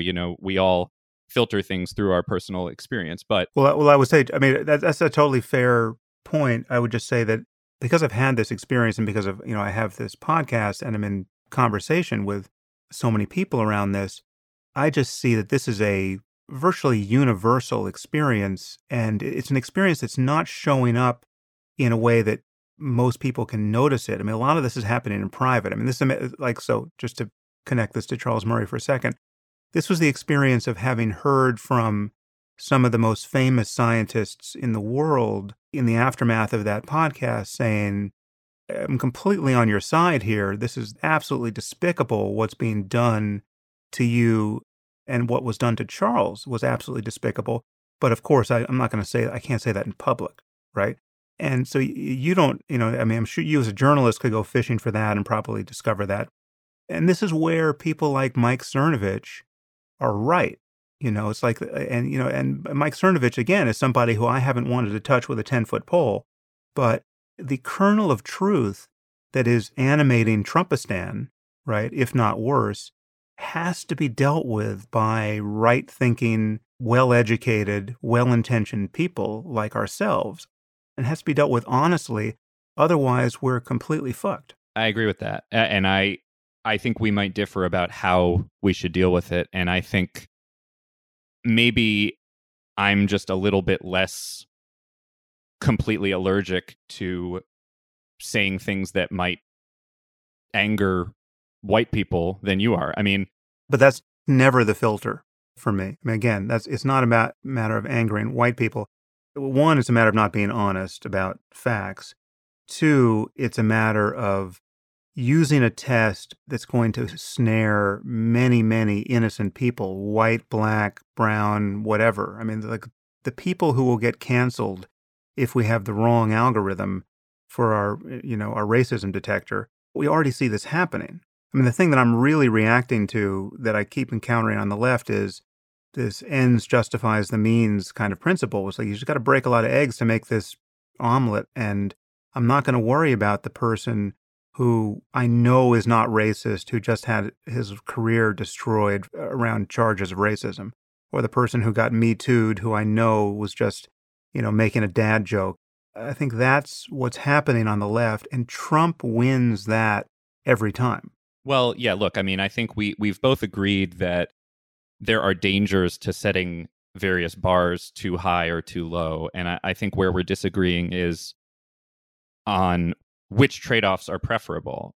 I grant you that there are some people who are not conscious of their racism. There are some people, you mentioned people who would think, oh, if you're calling Tucker Carlson racist, I will find that ridiculous because I like Tucker Carlson and I don't think he's racist. I grant you that that's possible, but I also think some subset of those people are more racist than they realize. And I don't want to be in the position of grand vizier of deciding who's racist and who's not. I don't think that's productive. And I really don't ever in the book talk about people's heart of hearts beliefs that when I don't know what they are. I actually just don't even think that's all that valuable as a way of thinking about this stuff. I don't actually really believe in free will, so I don't think it's that important. Obviously, look, I on some level I act as though I believe in free will, and to return to our earlier topic, I definitely on some level want people to be held accountable for their actions, and so on that level, of course, intentions matter, but I don't think intentions are the only thing, or in a lot of cases, even the main thing. I think it might actually be clarifying if I read that Tucker Carlson paragraph, because I think that that'll clear up some of the confusion. Before you do that, let me just tell you why I think intentions are so important, because intentions, and again, and I famously at this point also don't believe in free will, right? But it doesn't make these kinds of conversations any less important. Right, I agree. Intentions matter because they are the only thing that indicates what the person really wants to accomplish and what they would do if they could do what they wanted, which is to say, as they get more power, the only guide to what the future will look like in their company is what their actual goals are, what their actual aspirations are. And so, it matters if somebody is really a white supremacist, though they're not admitting it, or if you have a bad, racist detector and it's on you, right? Well, yes and no. I mean, I think at a lot of points in our conversation, I've kind of wanted to make the lines between things a little more fuzzy than I think I'm hearing you make them. I mean, I think you've had a few sort of very stark binary distinctions that I just don't think reflect reality very well. And I think this is one of them. The distinction between someone who is an out and out white supremacist and wants to exterminate all non-white races, and someone who, as you call it, is an innocent Archie Bunker type racist. I don't think that's as firm a distinction as you seem to think it is. Now, I want to be careful. I'm not saying that every Archie Bunker really wants to exterminate everyone. That's not at all what I'm saying. It can be a continuum, but it's a fairly binary claim or allegation to make, to say that someone like Tucker Carlson is dog whistling on his show to white supremacists. All right, well, let me read the paragraph, and I really think that'll clear up the confusion, right? Because I didn't say dog whistling. I didn't say what was in his heart. I didn't say what his intention was. So let me read the paragraph. And for context, it comes on page 312 of a long book that where I'm getting to is wrapping up where I think we're at in terms of our national discourse. Now, the purpose of this, as you know from reading the book, this passage is not to say, okay, in my long litany of diagnoses of who are the bad people in America, it is now time for me to come to Tucker Carlson. That is absolutely not the context. The context is me trying to come to some sort of, not conclusion, but some kind of ending note about what has happened to our national discourse. The preoccupation of the book, or one of them, is the hijacking of the national conversation, what Richard Rorty calls our national vocabulary, and what has become of it. And so I'm really much more concerned with, broadly speaking, vocabularies than I am with condemning individual people for what's in their heart. So in that context, what it says is, alt-right talking points kept drifting toward the center of the national vocabulary. They were repeated again and again by YouTubers, by talk radio hosts, even by sitting members of Congress. And there I'm referring to Steve King in a footnote. And here's the Tucker part. Virginia has transformed politically because it has been transformed demographically, Tucker Carlson, the most popular cable anchor in his time slot, said in November 2017. 12% of Virginia is foreign born, and that has made all the difference. They've replaced you. Like Roy Moore, who I referred to above, Carlson was making a naked appeal to white racial grievance. The word you could only have referred to white people. The word replaced seemed like a clear allusion to the alt-right's Great Replacement theory, the substance of many of the slogans and chants in Charlottesville. I am bending over backwards to be charitable to Tucker here, but you can read you differently there. I mean, he said 12% are foreign born. So you is not just white people. You is anyone who is not foreign born. Anyone who is born a U.S. citizen. So you think he's talking to all the black descendants of slaves who are Republican voting Tucker Carlson viewers? If he said he was, how could you dispute it? I mean, but this is why trolling is effective, because I can't prove anything. I can just know the clear sense of what you're saying. I mean, trolling exists clearly because there's evidence of it and people talk about doing it, and you have some of these people talking in your book. But trolling requires another layer of metacognition and intent and cognitive bandwidth to be running in the background, right? Like your insincerity is taking up some of your cognitive overhead, and it's kind of like lying, right? Like, so if somebody's lying, they're playing a different game than when they're just misspeaking, right? Or they're just confused.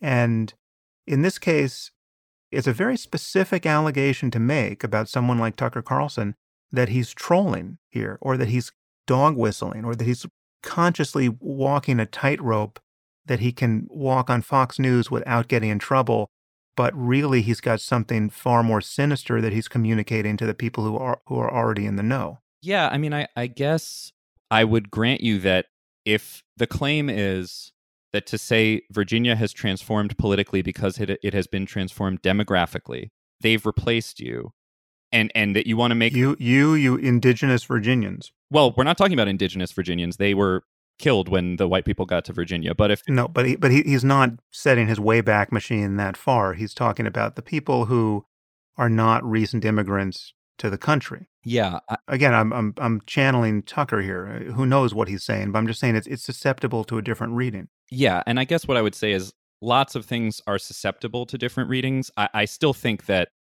we can't be so eager to find alternative explanations that we don't account for the likelier explanations. I think we can keep track of all the potential explanations. And, I wouldn't sign an affidavit saying I know what was happening in Tucker Carlson's heart when he said these words. That's why I didn't write that in my book. I just think it's just a little bit of a self-defeating exercise to say, yeah, he could be. I mean, when he talks about political transformation here, it's just a fact that white people in Virginia vote Republican more often than non-white people. So to take the potential explanation that he's actually talking about non-white citizens, it's possible, but I just don't see how it's more plausible than the more obvious explanation. Well, again, I mean, the problem I have is if you overfit for this, you'll catch many innocent people or many allies, right, or erstwhile allies who now hate you because you just called them a racist. Well, I didn't call him a racist, but I do think. No, I'm not talking about. I'm talking about you generally speaking, not you personally. Well, no, I know, but I guess another way of thinking about it is, I agree with you that you don't want to be so cavalier and say, oh, well, some eggs have to be broken to make an omelet, that you just run around willy-nilly accusing everyone of everything. I agree with you on that. I guess at some point, like, I guess I'm struggling to understand when there would be a point where you would say, you know what, instead of worrying about cancel culture and worrying about misapplying the term racist to certain white people, I'm actually going to be more concerned with how we have very public demonstrations of people in Congress, on TV, saying things that are clearly corrosive to the civic fabric of our country. Why is that not a bigger concern than... I mean, I get why you're concerned about cancel culture and why that has a personal valence to you. I get all that. Take me at my word here. I'm concerned for many reasons, but the chief reason, for the purpose of the topics we're touching here, among its many other negative effects, the near-term concern is that I think it's a losing strategy against Trump. And the person the person whose bloviations, racist and otherwise, most concerns me is Trump. Yeah, I do get that. And one thing is, I don't think we can only have short-term goals. I think we also need to have long-term goals. And my long-term goal is to get to a post-racial society where we can't imagine that generations of human beings had to talk about any of this bullshit. Yeah, well, I don't think we can get there without doing a lot of work to uproot our history of white supremacy. And I mean, we might disagree about that, but I don't think we can get there by ignoring race. I think it's quite the opposite. We certainly can't get there by ignoring racism, but clearly ignoring race. No, but the there we're talking about, or at least the there I'm talking about, is a there where race is a deeply uninteresting distinction between people. If we're going to get to a future where race is much more like hair color than anything else, how would you imagine that we're going to get there by paying more and more attention to the significance of race? Well, it's a big question, and I don't... The question answers itself. I don't think it does, actually, because I don't think, even if we agree that there's some far-off moment where, race isn't interesting that we want to get to, we can disagree about what it's going to take to get there. I think even if that's your goal and you can kind of envision it in some far-off kind of Ursula Le Guin future. I don't think we can afford for it to be that far off, but I don't even think it need be that far off. I mean, just look at the gains we've made around the acceptance of gay culture and gay marriage. I mean, the gay marriage battle was totally lost, and then it was suddenly won. Part of my frustration here is that the path to progress seems wide open, but for the fact that we keep attacking each other rather than just simply walk the path. Yeah, so that is the clearest disagreement I've heard between us so far. I don't think the path to progress is wide open at all. I think, yes, it's miraculous that the Overton window shifted in the correct direction on gay marriage as quickly as it did, and I don't at all deny the possibility of fast progress. But I think it's a really, really different case. This country and its economy was not founded on oppression of gay people. It was certainly there, but the engine of the economy of this country for a long time was slavery. And I know that we can get stuck in all kinds of debates about reparations and what would it mean, and is Marianne Williamson's reparations plan ridiculous, and Ta-Nehisi Coates and whatever. And again, none of that is in my book. I'm happy to talk about it, but I think the big disagreement that it sounds like we're having is, I think we need a Truth and Reconciliation Commission before we're going to get to a post-racial future. I think that our attempts to constantly say, "Oh, it's behind us," we have a black president now, therefore we live in a post-racial country. I mean, I just think it's folly. I think it's like, if you were in India and you had thousands of years of building an entire culture and religion on caste, and then you wrote a constitution in 1947 that didn't mention caste, and then you said, "Okay, we're a post-caste society." Like, it's ridiculous. Well, no, I mean, that's a good analogy, though. I think if you simply abolished the caste system and then punished anyone who tried to hold on to it in any consequential way, you could move forward without... Well, two things there. One, by saying punish anyone who attempts to hold on to it in any way, it sounds like you're advocating for extremely stringent Orwellian speech laws. Well, punish in two ways. Punish, you make certain things illegal, right? Like you have actual political equality, so that when people infringe on their neighbors' political rights based on caste system or on, racism in our case, well, then there are laws against that.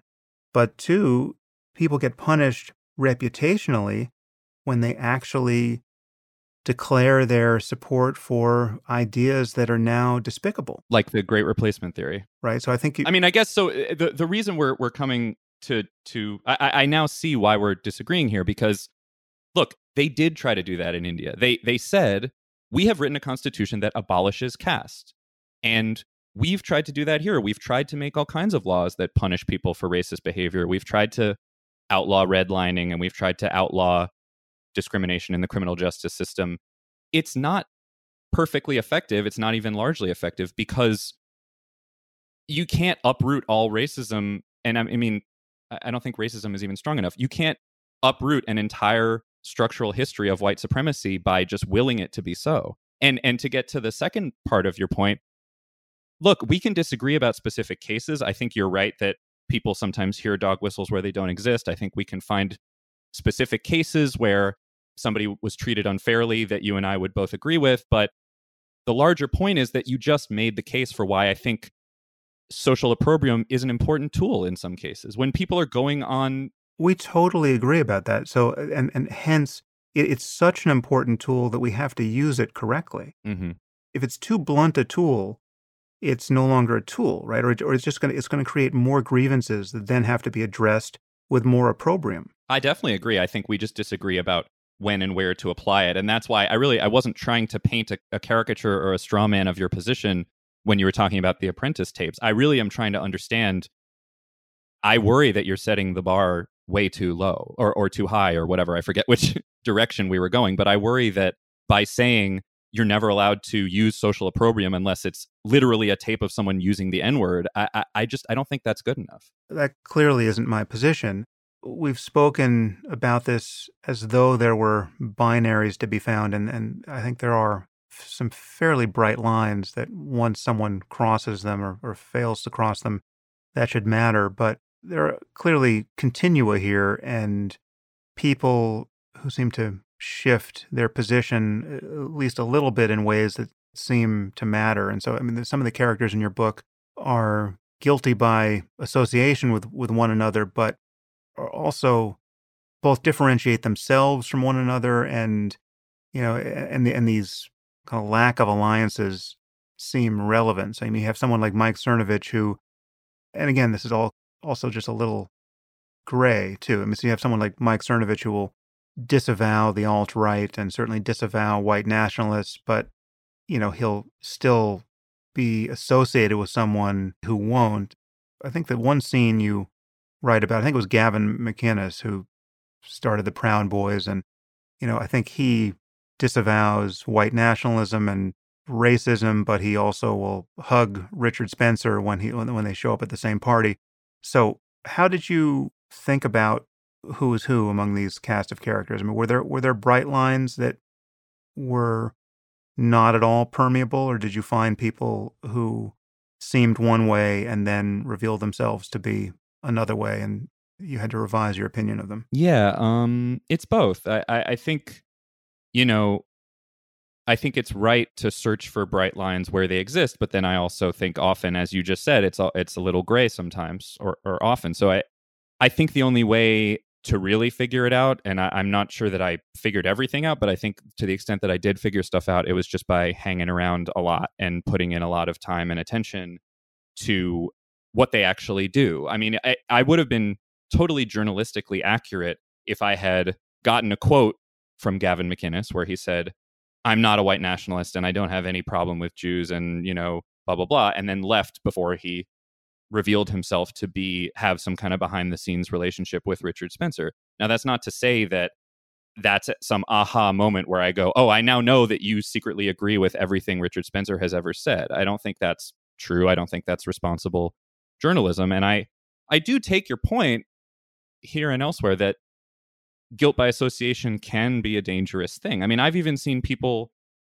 reproduce a picture of Richard Spencer having a drink with Julia Yaffe, who's a journalist, and as if that's evidence that she is in league with Richard Spencer. And it's like, she's a journalist. She's going to talk to a source. That's what journalists do. So I definitely understand how that can be taken too far. This gets even more extreme. I mean, you even have Noam Chomsky going on Stefan Molyneux's podcast, right? Like, I won't go on his podcast, Right. but Noam Chomsky will. So is Noam Chomsky a white nationalist, closeted reactionary? I doubt it. Right, exactly. So you can question whether Chomsky should have done that, but yeah, I don't think it makes sense to impute all of his views to him. I take that point.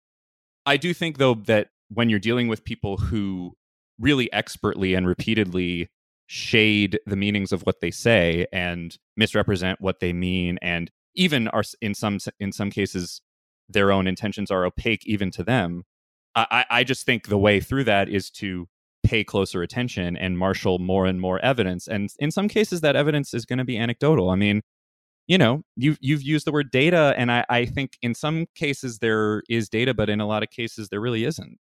Or, sorry, I don't know if you're a plural data person. I'm a singular data person. But I just sometimes what you have to go on is not, surveys or studies, or, I mean, as we know, polling data aren't always that useful either. So, like, sometimes you just have to see what's in front of you, connect as many dots as you can, and that's why I did object to the Tucker stuff, because I was careful to only say what I thought I knew, and that's why I used the word seem when I meant seem. And I don't always know what people really believe. If you put a gun to my head and said, how much of Richard Spencer's ideology does Gavin McInnes agree with? I really would not be able to answer you. I just really don't know.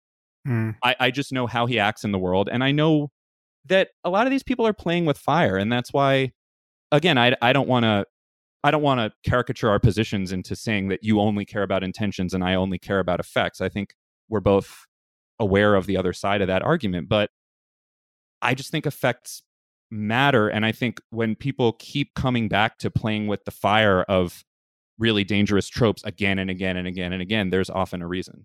Well, no, I certainly worry about effects. I mean, the one effect I keep worrying about here is that we'll elect Trump again, despite our best intentions. So, yeah, I think you have to worry about both. But intentions, what somebody really wanted, though they got some other spectrum of effects, they really wanted something else. That should matter because that's the only clue you have to what they'll do next time, right? Yes, well, yes, I agree. But I think if you asked Donald Trump when he was a Democrat in 1999, or even when he was whatever he was in 2015, if you asked him, would you like to be in charge of an administration that puts babies in cages and psychologically traumatizes them forever? He would have said, no, that's not my intention. But, he did it. So I just, and yes, Trump is a special case and his brain works or doesn't work in special ways, but I don't think it's always a clear path between what's in someone's heart and what the effects of their actions are. Yeah, what you said a moment ago actually connects to some of my other concerns here. Is I think that the reason why I'm so worried that we talk about this precisely, I mean, that allegations of racism or dog whistles or anything else in the space be precise, and that we give people the benefit of the doubt when there is doubt, is that to fail to do that just makes it harder to know what's actually going on in the world. I mean, like as you said, polls can be unreliable. Certainly what people will say can be an unreliable guide to what they think. And we know that preference falsification is a problem, right? So we live in a society where there are very strong norms about believing one thing, and there's so much social pressure that you feel the moment you begin to demur on important points that everyone just kind of learns to lie about what they actually believe. And then you're, in the case of the Trump election, many of us are just blindsided by the fact that nobody was telling us they were going to vote for Trump, though some people were. Yeah, and I also think that you probably have a lot of people, when the Overton window on same-sex marriage shifted so quickly, you probably had a lot of people who were, to make a bad joke, still in the closet about their homophobia, and probably still are, because it's not socially acceptable to be an outright homophobe anymore. So I think a lot of people just kind of sit on it and suppress it. And I think you could make the argument that that has deleterious effects. You could make the argument that that actually has salutary effects, because we get to move on as a society and stop engaging in this despicable practice. I think it certainly has good effects, and we can move on decisively when we can. And I think in that case, we can. And I think, homophobia will erode in the next generation just because a new norm has been established.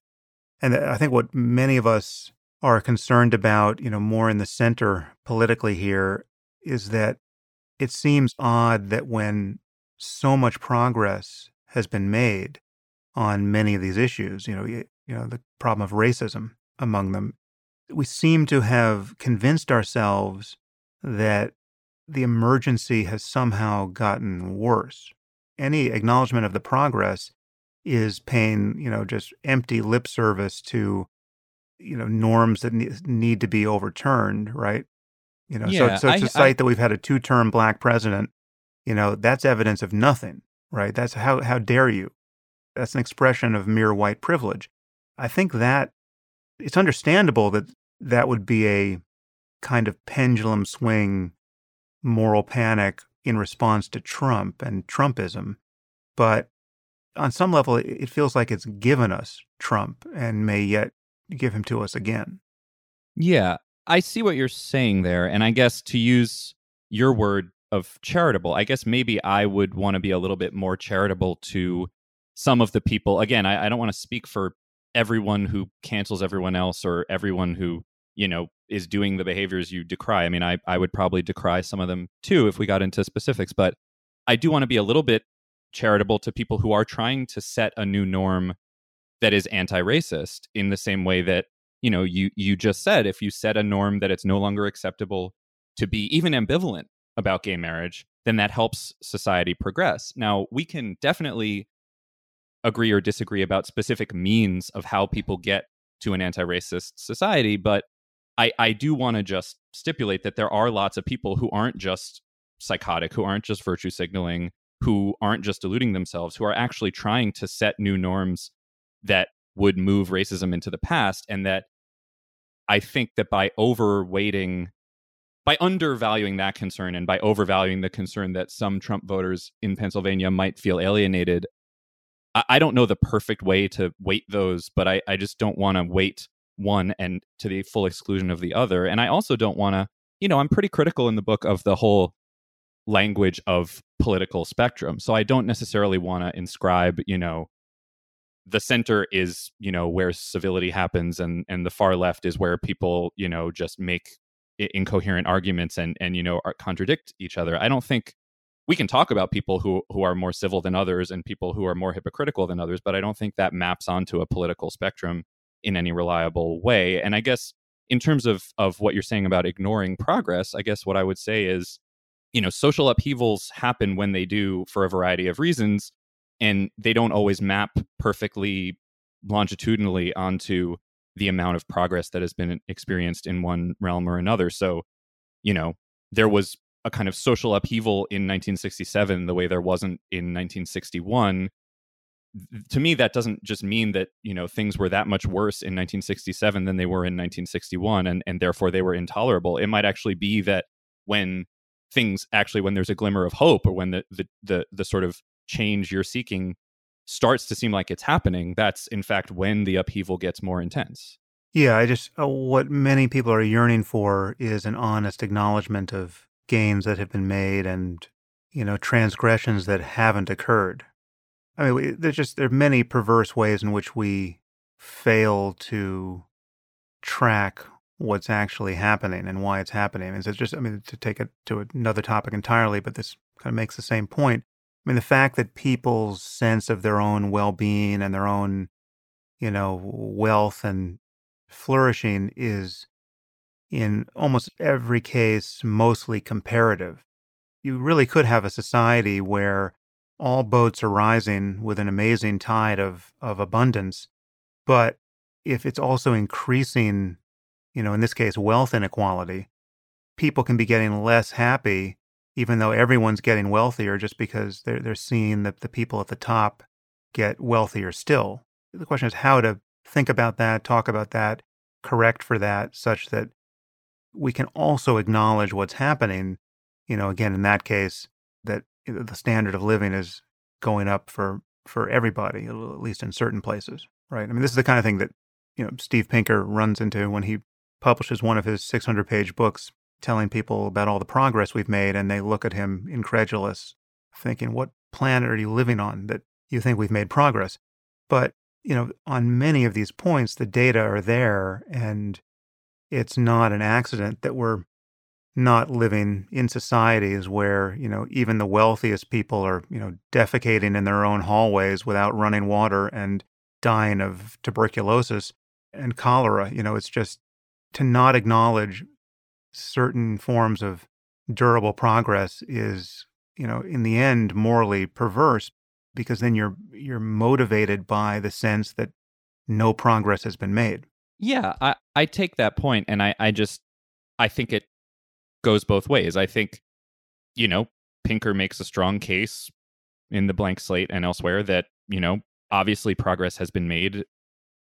I also think it's the case that, there have been times when our assumptions and our biases have blinded us in the other direction. So, yeah, it's totally possible to be so intent on not seeing progress that you don't see obvious signs of progress.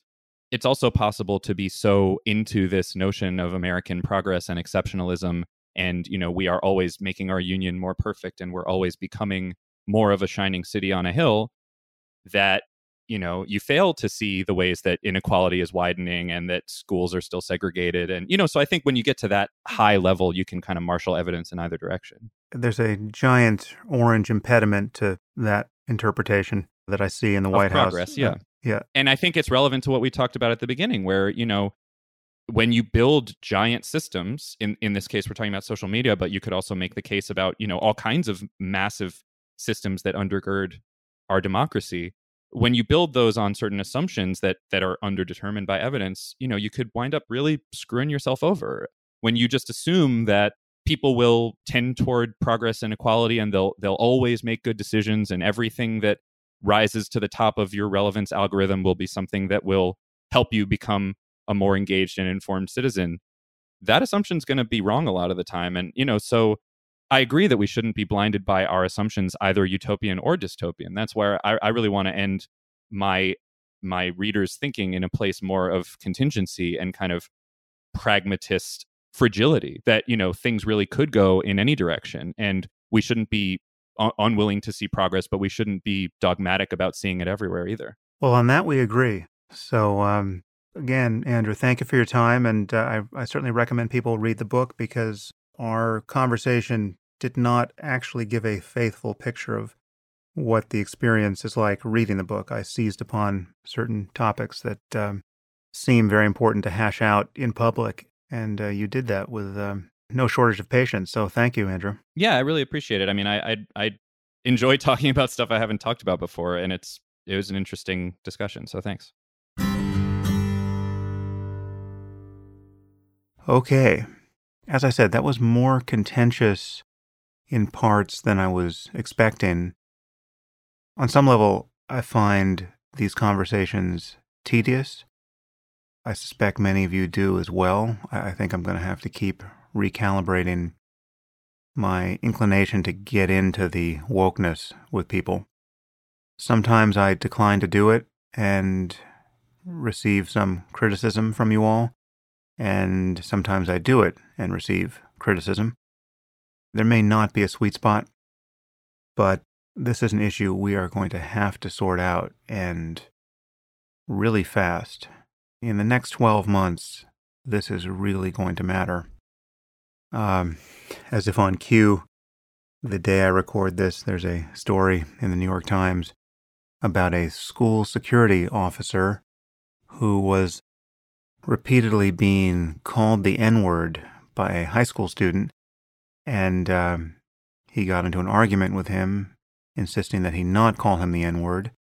And both actors in this drama are black, right? So you have a black student calling a black security guard the N-word, I think 17 times or something. And he's saying, stop calling me the N-word, and complaining about the fact that we now have a student who's using this word with abandon. But he used the word in describing this problem, and for that he was immediately fired. This is madness. Okay, this is a caricature of a caricature. This is an unfunny Onion article. And if you think this is just one of these little stories that means nothing, no, this is the face of the left right now. And whether or not it really is, the point is that it can be made to seem the face of the left any day of the week. We cannot afford this in the next 12 months. This stuff is so stupid and so toxic. It could not be improved if every Russian troll factory went to work on it full time. This is the perfect export, politically, to get Trump reelected. Think of how quickly this madness can spread. Just imagine what any of the Democratic candidates for president might say about an issue of this kind. If asked in an interview, what about this, Senator Warren or Mayor Pete? What are they likely to say?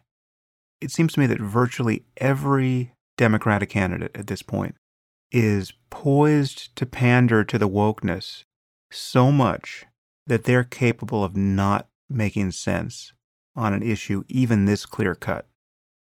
You just have to get them once sounding completely insane on these issues of cancel culture and race and Me Too and trans issues, whatever it is. Get them once visibly crossing the event horizon into the wokeness, and you are ensuring 4 more years of Trump. I mean, honestly, the far left is as concerned about race as the Ku Klux Klan. And yet the problem is the far left is not the fringe. The far left is everywhere now, in academia, in tech, in journalism. So, you can hear it in me. I am really worried that we're going to screw this up. We being liberals who should be desperate to get rid of Trump. He is so eminently impeachable now. He should be entirely unelectable, and we are still capable of blowing this. Just take what it's like in Trumpistan. I think this is what is bothering many of us. Many of us who have never really thought about patriotism very much. Many of us who would never have been tempted to hang an American flag outside our doors. Many of us who have always been a little embarrassed by the Pledge of Allegiance. Right? I would certainly count myself here. What has happened is we are now being governed by a deeply un-American president. He's all too American in one sense. Okay? He's everything that's wrong with America. It's like all of the cultural waste that got exported from America. They just got beamed into space with our radio waves for a century. It's like that stuff fell back to Earth and congealed into a single person. So he's American in some sense, but this is a deeply un-American presidency. I mean, whatever America has stood for on the world stage, especially since 1945, for all our flaws, we have been a counterpoint to the lying, propagandistic, Orwellian nightmare of communism. Our democracy at home and our commitment to human rights abroad, for all our flaws and all our admitted hypocrisy, we've been a genuine counterpoint to the alternatives, to mere tyranny.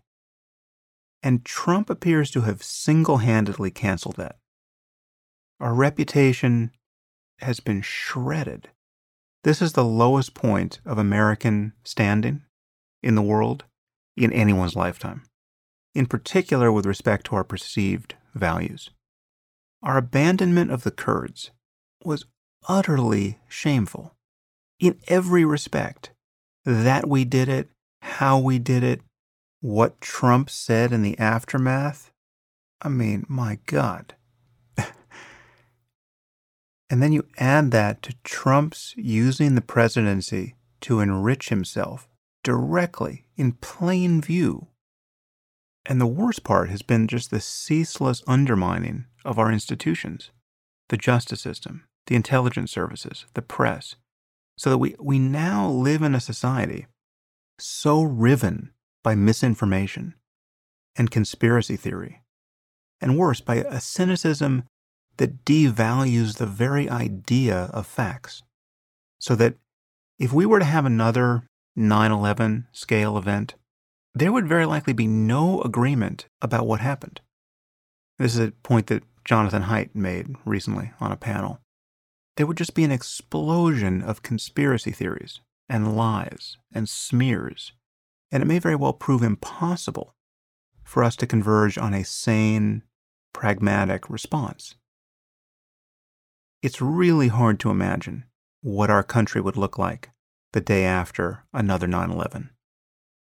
So we have to find some way back from this point. And, Trump isn't the entirety of the problem.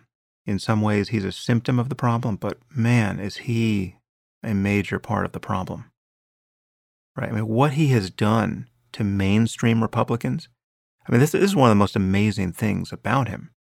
is how he diminishes everyone who comes into his orbit. Everyone loses their integrity.